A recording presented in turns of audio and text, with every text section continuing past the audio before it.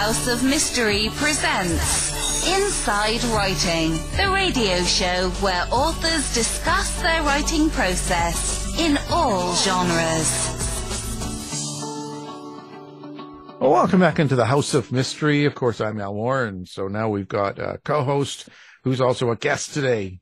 It's, of course, yes, Eric Shapiro, writer, movie script maker. He's just a movie maker. He's just, my God, entrepreneur. Well, thank you. Yeah. So you kind of got lots of stuff going on now. So you've also started a new a thing called the Psychic Arts Center, right? That's it. Yeah. And this is the first time I've ever spoken publicly about it. Okay. So now this, for me, I look at this and I think, well, of course, I like people, friends are friends, and no matter what, I support them. So, but yeah. I look at this and I see this as a complete turn from what you've been doing. So yeah, likewise. It's nothing I ever expected to happen in my life, and it's been a long road there. And I can only imagine what certain people are thinking. Like you're friends with me on Instagram, but I only have like 100 friends there. It's a private account.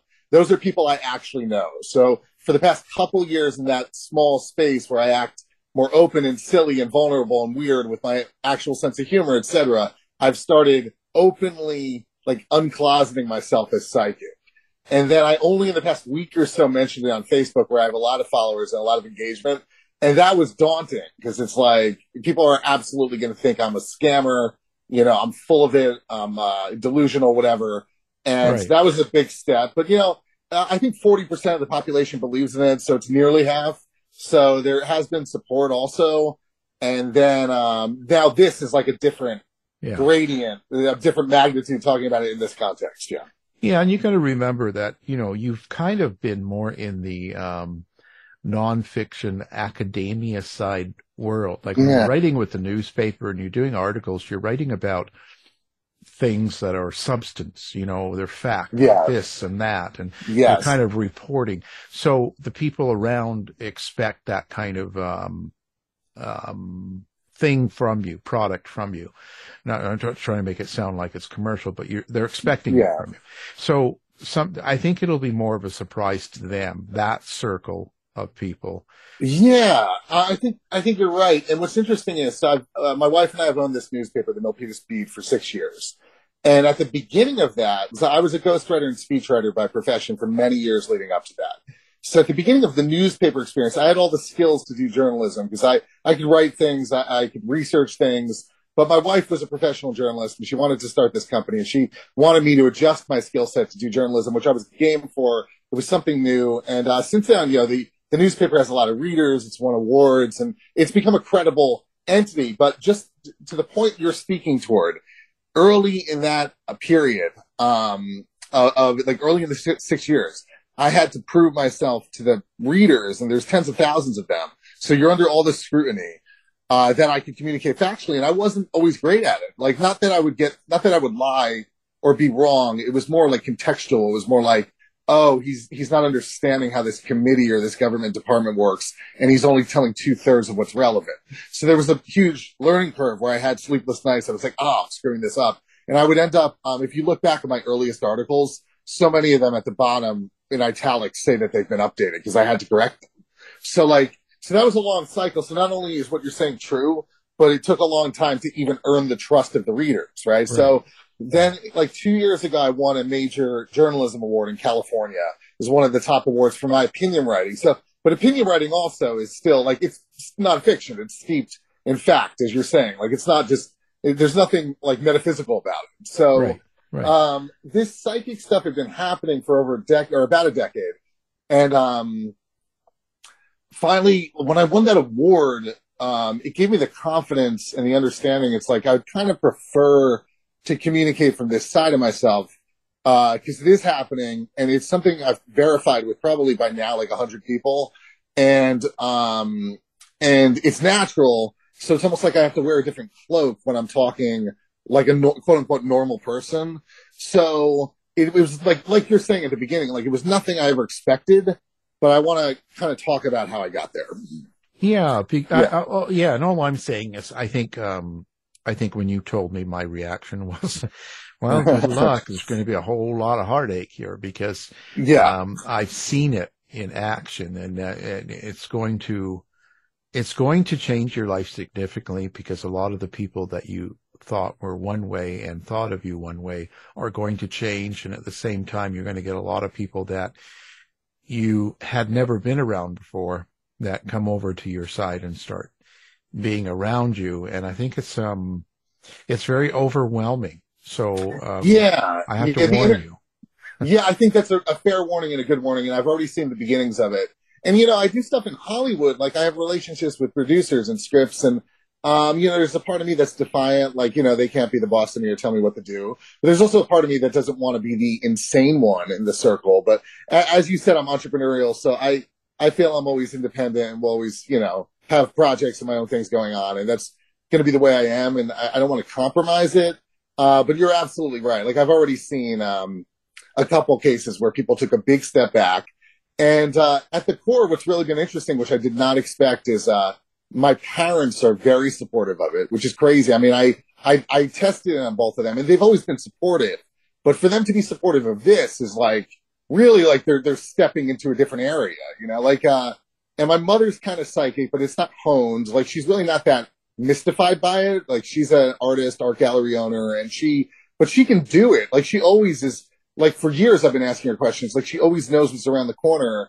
So there's a familial genetic component, but just the same, nobody was ever expecting me to step that way, let alone my father, who's not really inclined to support that sort of thing. And then with my sister, it's become where I've had to limit her. Like, she comes to me with questions. She was coming daily. Once she realized, like, oh my God, like, things are being verified, she started coming every day, and I had to limit it to once a week. And now it's down to once a month because, the liability with that is like, I can't be used as a crutch because then the person asking the questions won't grow. And then like I'm becoming a toxin, like you should only be taking glimpses. But, so that was interesting. So my birth family, my parents and sister were all not only very supportive, but with my sister, there's a level of buy-in that's significant where she's always asking questions. But all three of them are coming with that. So that was a big part of it because, if it wasn't safe within that zone of people, I might have reconsidered ever talking openly about it.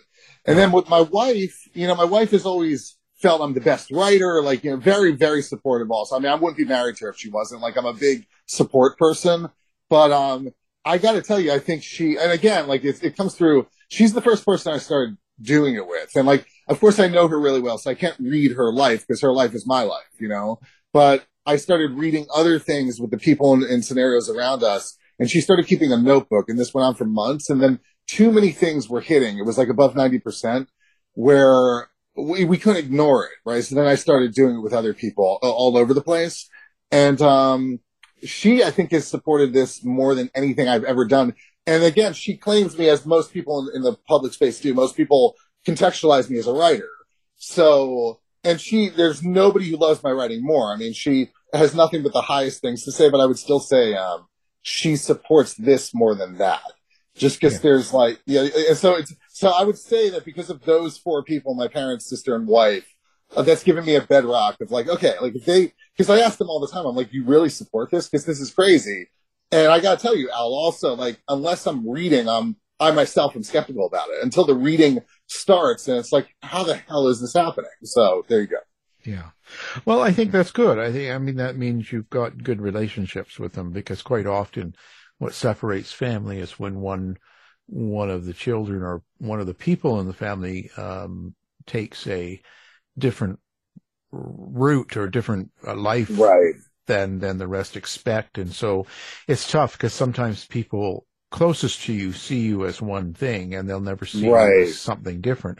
But that's a good choice. I mean, you're in a good surrounding then. That's perfect. Yeah, no, thank you. And I think you're right. I think it's also like, it doesn't take much either. Like as a writer, even if I've gone into a genre somebody's not expecting, they can turn on me. Like even fiction to nonfiction. It's like, oh, you're not who I thought you were. Like, and of course, like you mean something to them. So they want more of the same experience if one experience really worked for them. But, this is definitely a departure. I mean, it's completely wild. And I have to tell you, like all week as I was anticipating talking to you about it, like it's terrifying. Like it's paralyzing. Like, cause I know it sounds insane. Like I'm an undiagnosed schizophrenic. Like it's hard to verify.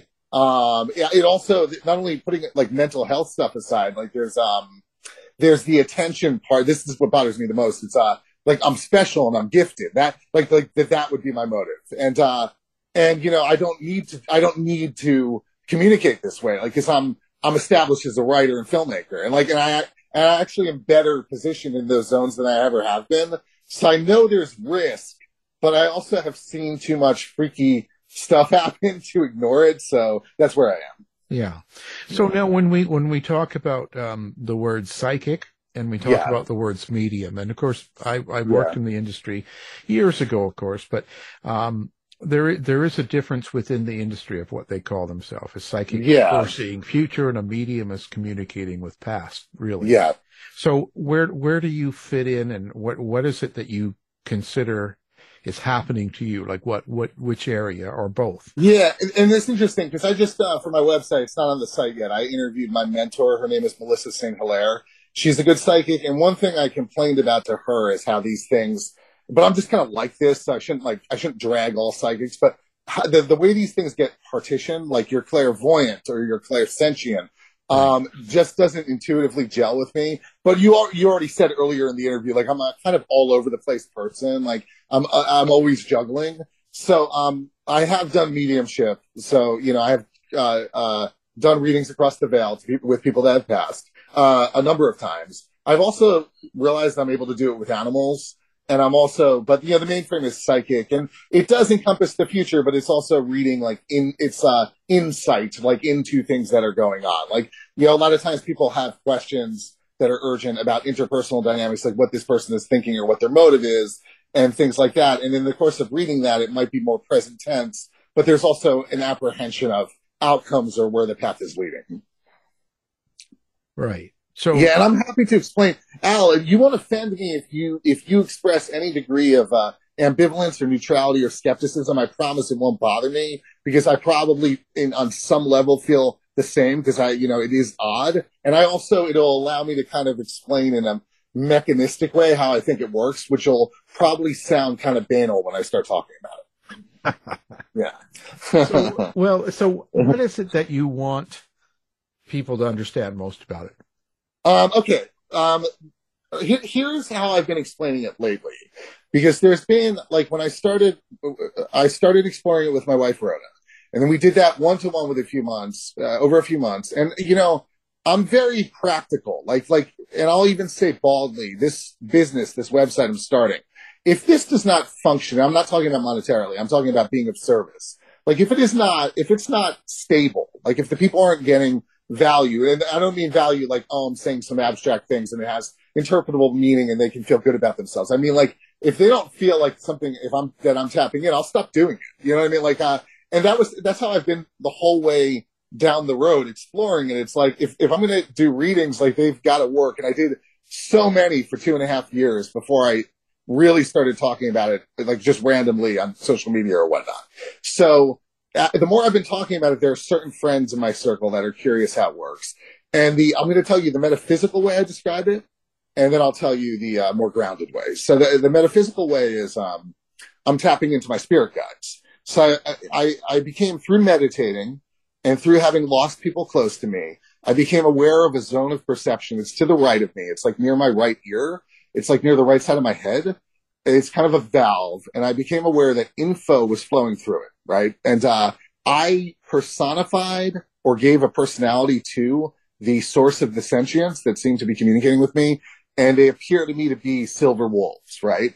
But I'm also aware, even though they don't like it when I say this, like they lash back, I'm also aware that could just be an element of me, and it's me communicating with myself or tapping into a branch of my intuition that's available to everybody that most people don't use. And so we can put the wolves aside, even though, again, they object to that, and just forget about that. Maybe that's just a personality I give them because it's romanticized and it's sexy and it's like something exciting, right? But in the more grounded way, what I want people to understand is intuition in and of itself, putting aside psychicness, can't be quantified. I mean, there's a certain zone of intelligence all day long amongst all of us, but some of us sharper than others, that is simply non-quantifiable. It's simply intuition. It's the feel you have for somebody. It's your read on somebody's personality. there's drastic and extreme truth within it, but there's no way. It's like loving somebody. There's no way to prove it. You know, that's why we write songs and poems about it. Like, it's like it exists in a zone of feeling, right? So there's a branch of intuition I've discovered, and the way I think it works is that all day long as human beings, you know, we're all pretty much like a binary. We're all like two people. In other words, like all day long, all of us in our heads are talking to ourselves. So to talk to yourself, like there has to be like some semblance of a talker and a listener. And anybody that's ever had anxiety knows that that can multiply. Like you can not only be watching your mind and watching your own thoughts, but you can be watching yourself, watching them, and watching the watcher watching them. It can become a hall of mirrors. So, but there is this multilateral awareness in the psyche. And in a general frame, day to day, it's some semblance of a passive mind and an active mind. So there's the mind that does the work and pays the bills and talks to people and has a personality and an ego structure. And that's your mind. But there's also another quiet inner awareness that is aware of that mind and everything it's up to. And I'm telling you, my discovery is that mind, the watcher, I call it the absent referent, the quiet one is psychic. And it's there in every person alive. Now, some people are more egoic and ego-driven. Many people are. Or many people just don't have the schedule or the meditation practice or the room to sort of spend time within that zone. But if you're open to that zone of the watcher, there's so much information there that it's just limitless. And I thought, of course, all of this sounds crazy on a certain level. So I've read studies. One of them is on the website by a quantum physicist who speaks to things I was experiencing on my own without ever having researched anything. He was talking about how through history in different religions, like in Buddhism and Taoism and different places on the planet, shamanism, meditation is always what starts psychic ability. That's exactly what happened with me. It came online in the course of meditating. I realized something that I wasn't accustomed to in my mental awareness was waking up and sparking on my grid. And then something was happening. So that's historic. And then the other thing he said, which was really odd, because this ties into how I do readings, I always ask people to come with questions. Like they need specific questions. Doesn't have to be detailed. It can be very simple. You don't have to give me the answer in the question. But, I need a question because it hits the wolves or it hits that inner awareness like it's a lightning rod. And then I can tap in and get all kinds of information. And the same physicist said in his article, and this is a science guy, he said there's probably not any question in the world that can't be answered psychically. And that's been my exact experience. It's like, so it's a lateral column. It's like a branch of intuition that's off center from what we're used to functioning in. And because of the design of our day-to-day lives with capitalism, and I'm not making a political statement, but truly like the way economics work, what is expected of us each day, the calendar, the clock, our schedules, our obligations, our bills, our bank accounts, it zones our awareness in just such a way that it obstructs this aspect of our psyches. So how have you come to rely on this, but to a point where you can actually do it for other people and feel comfortable with it? I have to meditate a little bit before the session begins. So I have to be a little plush and kind of relaxed because meditation is all just about quieting the mind. So it's just like you have to bring your mental chatter to zero, right? So then I feel that warms up that zone I was just describing. And it really is the sort of thing where each time I start reading, I don't think it'll work. Because again, I'm also, a possessor of a regular mind. So I think it's like, it's ridiculous, right? So I have to revert. And that's why, there's wolves. I'm a secretary. I'm a receptionist and a go-between. I'm going to see what they say. And that's not to bring responsibility off myself, but that's literally the only way I can do a reading. So I'm channeling something, and it might just help me navigate it by picturing a me and picturing a them. So there can be a ping pong. But I'm just trying to pick up what they're saying. And it's become, I've done it with enough people that there's enough of a level of confidence when it starts that there's a good and high enough chance, probably 95% or more, that it'll have substance. And what I've usually found, and Melissa, my mentor, has had this experience also, is that in the course of the reading, generally early, they'll lay claim to something that I couldn't possibly know. Like I couldn't have learned it on social media. There's something they never told me. and then that'll come through just to open the conversation and develop trust. And it's weird because there are, when you watch TV shows about this sort of topic, and I know you've been involved in a lot of these projects, there are sort of tropes, right? Like, for example, I was reading a friend of mine and I spoke to his deceased grandmother and she mentioned a blue dress and she said that was relevant to his mom who's still alive. So we took the information back to his mom and she said her mother, the deceased woman to whom I had spoken, had a blue dress that she loved. Right. So like you watch these TV shows, you're always hearing about, the golden ring and the blue dress. And it sounds corny, right? It's like objects, like there's something basic about it. But I realized that I think the information process isn't that way because it's the only way to verify that there's another awareness there. Like the only thing they can't point to something immaterial or abstract. They're going to point to something you can hold in your hand. So there's a lot of that comes through. And then some readings, it's like it depends who I'm talking to too, because people's minds are all constructed differently. So depending on the person's level of for example, if somebody's halfway open to it, they'll get like a halfway, like a lot of stuff will come through and it'll be strong and solid and they can verify it. But there'll be a lot of stuff in there that breaks apart in the rocks of vagueness because they can only hear so much. That's how they're wired. Other people that are more open, I got to be careful saying this because I don't want to just say that, I'm scamming them and they're just more agreeable so they accept everything I say. But there is other people that show up and it's like, oh my God, like all this information is gushing in and they're over there blown away that I just know one thing after the other. Honestly, it's interesting because I seldom talk about it at this length or depth, but I might have even just hit the limit of my ability to explain it because there's also a part of the pie chart where I have no idea what's happening. Yeah, I think that's kind of always the question, right? Yeah. I always, personally, the people that have all the answers are the ones I trust the least. Yeah, that's the thing. And that kind of goes back, not to force the parallel, not to shoehorn this back into the other topic. That might be part of why I have a bit of an attitude about all the systematic stuff that goes on with psychics, like the clairvoyant, clairsentient. Again, I'm not rejecting it. I'm not saying that different psychics can't have different specialties or strengths or areas. But I think when things get too, the word's not systematic, standardized, I start I get annoyed with it because it's like, the truth is, it is more of a question. This is more of a question mark than a period, what I'm dancing with here. So that's why it's reliable enough that I have no qualms about somebody paying me to do it for them. And I also think it's helpful, and there's something amazing about it that can create faith and healing. It's a very special experience. That in mind, I'd be lying if I said I knew exactly what was happening. Yeah, because that's what bothers me most about it is the fact that every time, I don't really watch them now, but when you could watch any of those shows, they all have the same formulas, the same wording, the same same behavior, the same rules.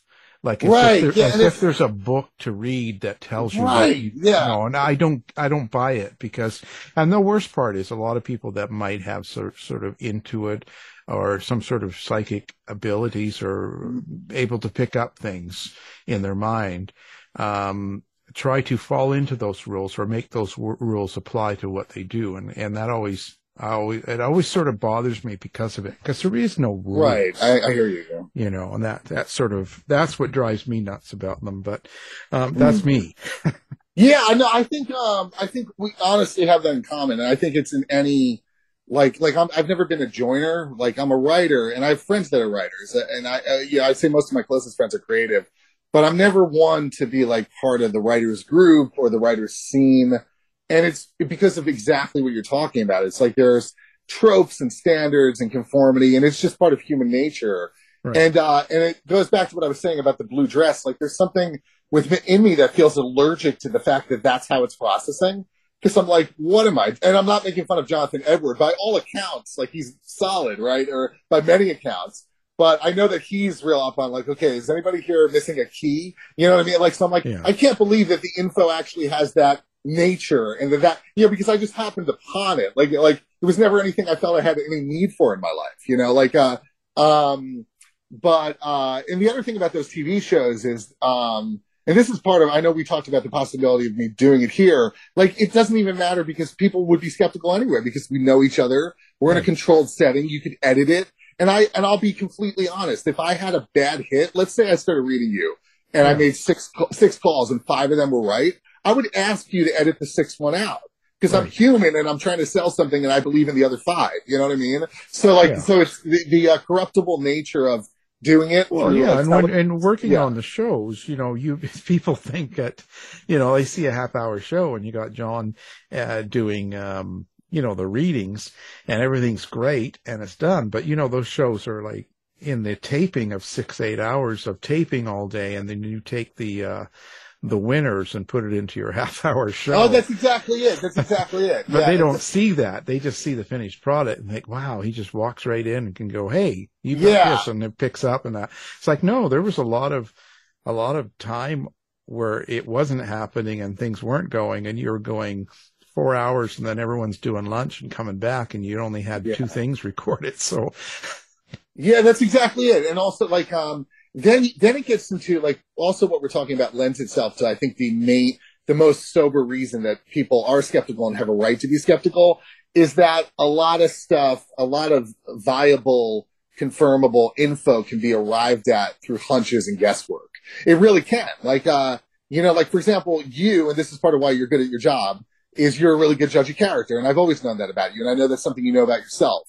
So it's like, how does that even work? Like, how would we even quantify that Al is a good judge of character? Who knows? I mean, it's part of your animal nature. You have a sensor in your brain that navigates reality from that vantage point and goes from there, right? So, but nothing of that, nobody in most societies or most anywhere would claim that as magical or mind-blowing. They would just say, he has good intuition.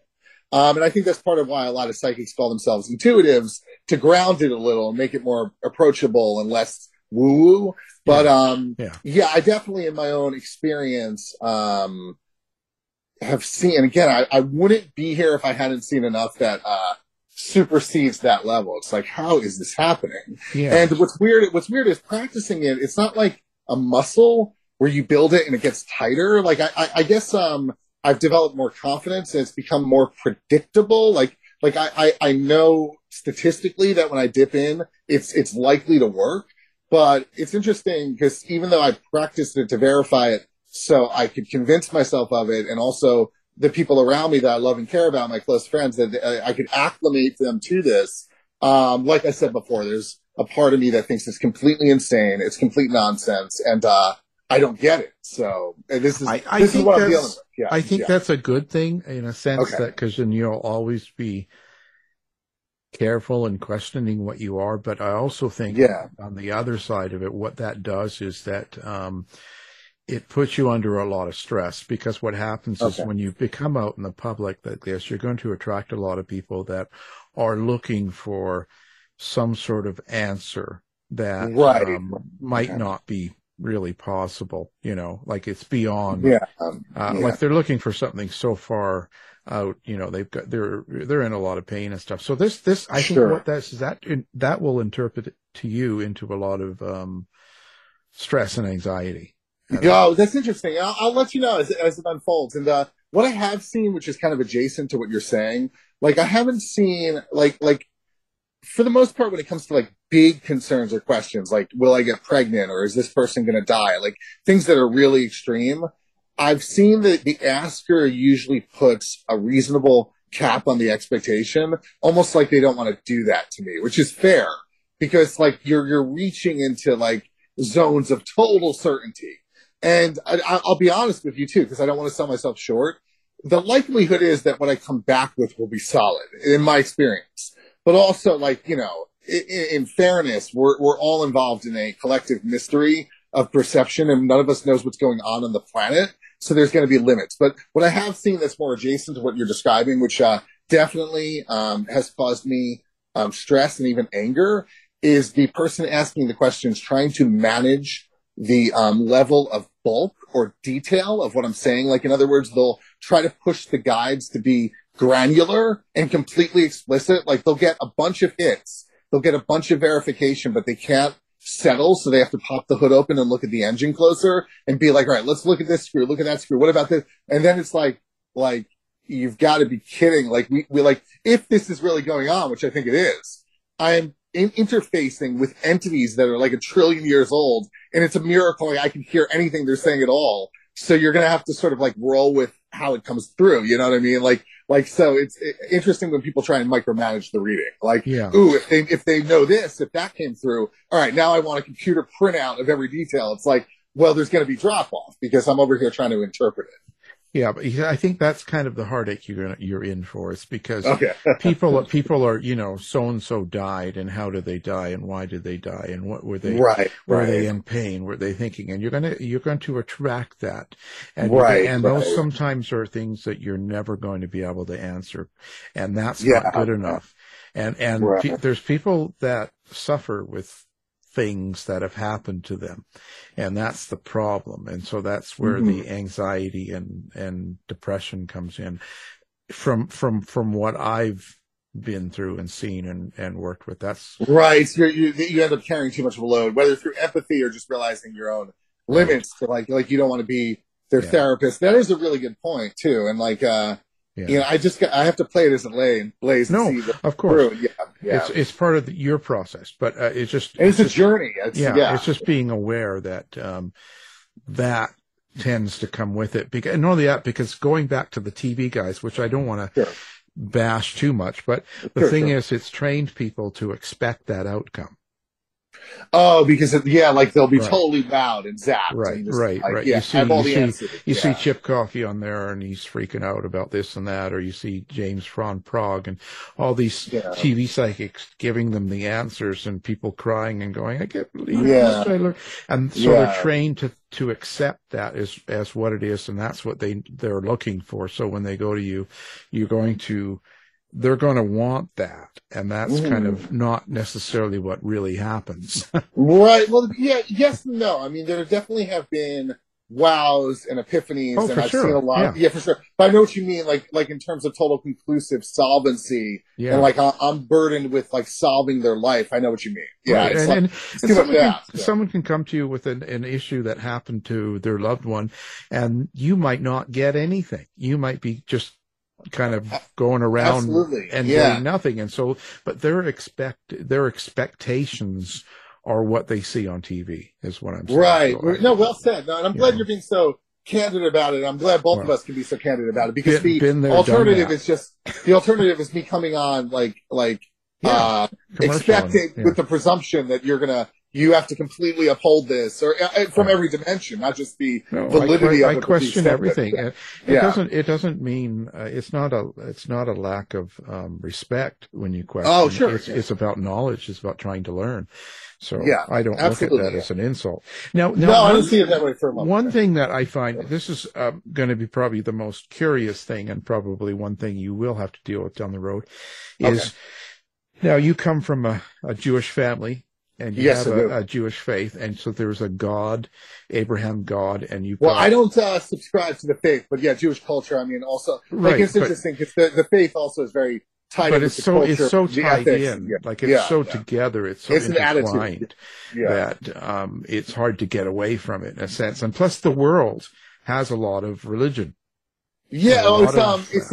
It's an ethno-religion, so so how are you going to? First of all, one is how would you deal with that and religious people? But the second one is when has this changed your thoughts? I don't want to say beliefs, but thoughts on what afterlife is, or what happens when people die, and also is there some sort of a religion, or can the religion work with what you think? Like, what's your whole? How are you reading religion, which comes with this?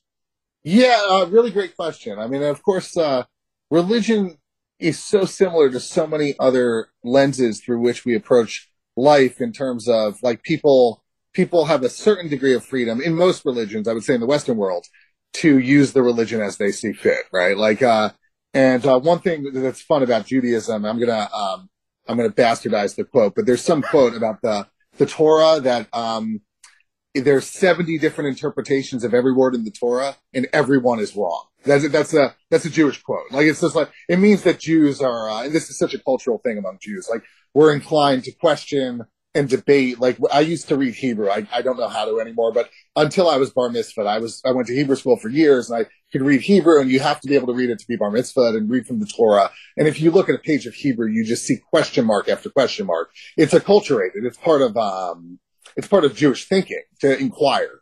Right. And then being an ethno-religion, which is interesting because a lot of people don't understand that.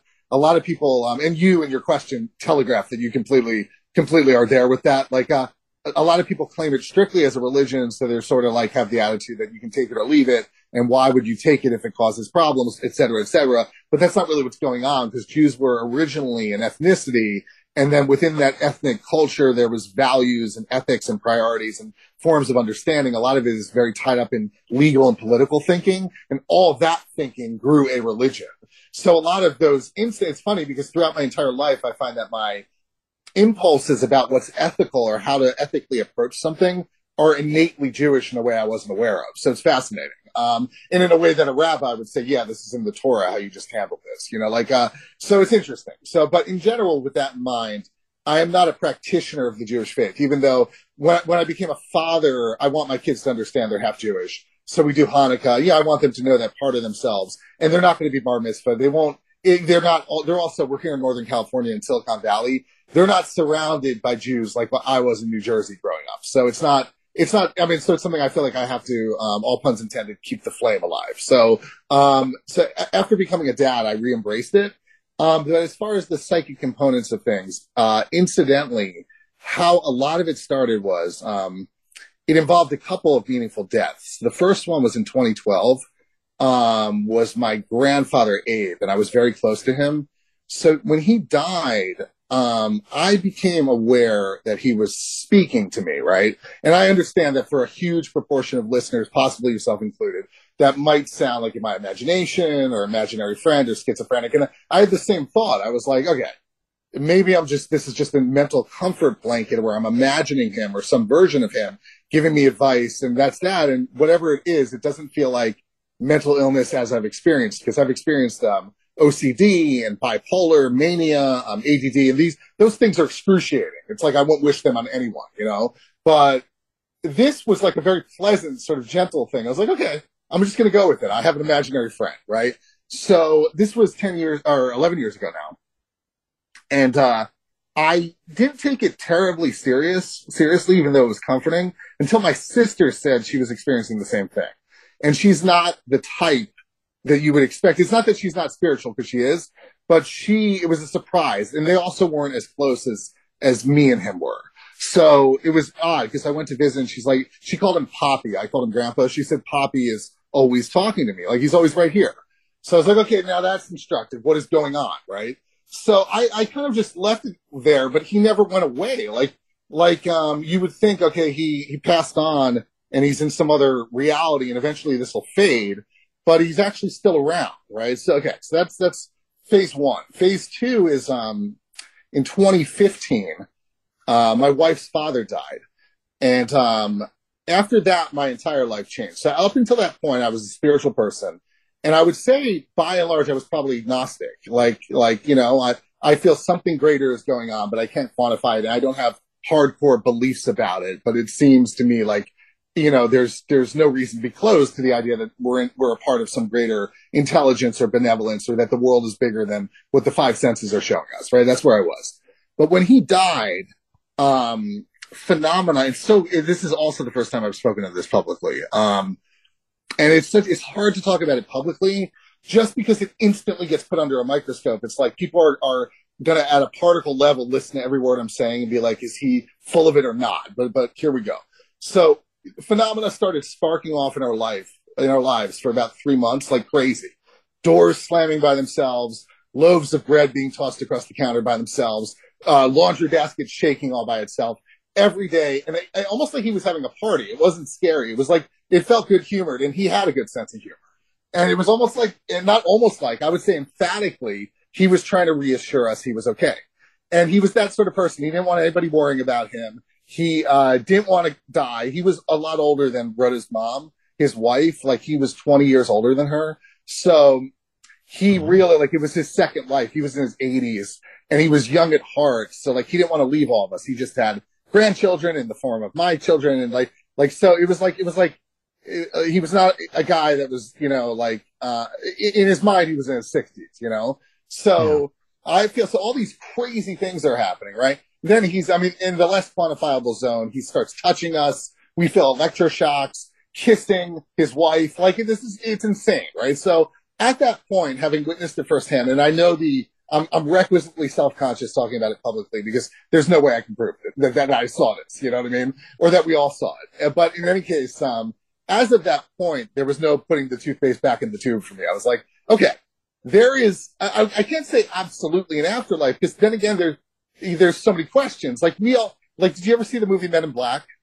Oh, yeah. Yeah. At the end of Men in Black, when the story's over, the camera zooms out and out and out and out, then it zooms away from the Earth, then it zooms away from the galaxy and the solar system and the universe, and then all of it is just a marble in the hand of an alien, and he puts the marble in a bag, right? Yeah, so I always, because my wife and I always talk about what happened after her dad died, it's staggering, right? So she always says, that's it, there's an afterlife, and I agree with that. But I always counter with the bag of marble theories. Then again, we could all just be in the bag of marbles belonging to a giant alien that's a gazillion years old, and this is all a computer game, and the perception of an afterlife is just one other feature of the hardware. And you know what I mean? We have no idea what's going on here. So I'm always very open as to all those things. But in any case, as a human, that experience rewired me. And then a little while after that, I started meditating daily just for anxiety. And then in the course of meditating, I realized, okay, this grandfather stuff is coming through sharp, right? Let me see what else is over there. And I mean, to my right. It's always to my right. And this is another odd thing I confirmed online, is that psychics often say, okay, it's near my left or it's near my right. So there's some sort of bilateral, binary-based situation happening with that stuff. So it's always to my right. I'm like, there's some sort of valve. Also, incidentally, and I talk about this a lot on the website, when I'm writing, the imaginary materials also come from that valve. So that's interesting too, because it's like creativity and imagination are not too far down the block from all the stuff I'm talking about, right? It's all a form of channeling and interpreting the immaterial into the material. So that was when I found, and this is the last part, that was when I found what appear to be wolves, and there's 4 of them, and one of them stands in front and does the talking.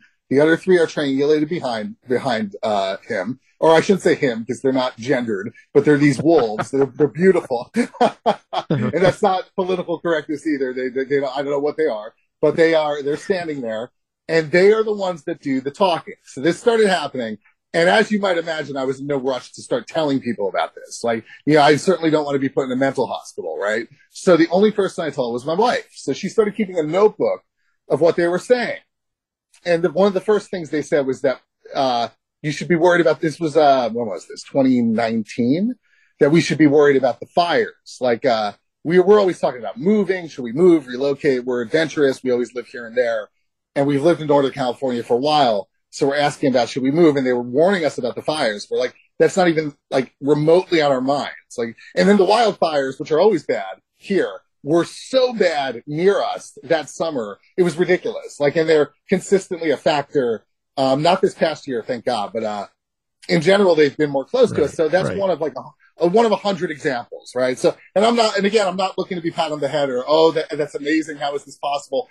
And the odd thing is, I'm not going to lie and say, I'm not going to say I have no ego. I'm not one of those guys. I definitely have pride in my writing, my films, all this stuff. And I'm an artist. I like attention. I like sharing with people and stirring things up and all this stuff. But I have to tell you that my ego is not in this. If I start reading people and it's just botched or it's sloppy, I'll be like, you know what? That was an interesting trip I took, but it's not for me. Or if it goes, and I'm not saying it has to go swimmingly or that there won't be stress and trauma. If it goes and I feel it's useful and that's the experience, then I'll stick with it for as long as it goes. Right. So now what is it that you're doing with the website, and what is it you want? What is it you're looking for, and what can people get when they go to your Psychic Arts Center website? What is it? You can book a reading, so we can talk directly, and I only ask that people show up, like I said before, with questions, and they can be simple or vague, but just something to get the conversation started.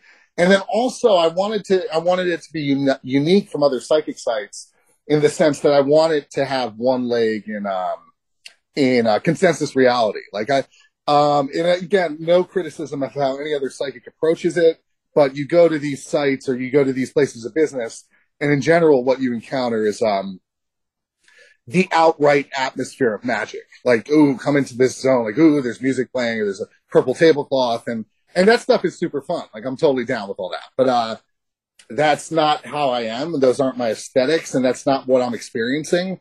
And I'm not saying it's not magic or that I would fault anybody for calling it that, because it's definitely an unusual form of experience. But I'm trying on the website through essays I share of personal experiences, studies that are really cool. And, it's interesting with the studies page.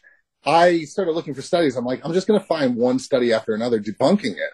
But I found so many that support it. And I didn't only put up supportive ones. I put up ones that have, mixed results and, so people can think and talk about it. Because I even say on one of not on the main page, but on the About Us page, I'm happy to discuss this with people that are skeptical in some way that's preferable, because it's like a live wire conversation. This should not be something that's a willy-nilly taken for granted as like, oh, you're psychic, let's go.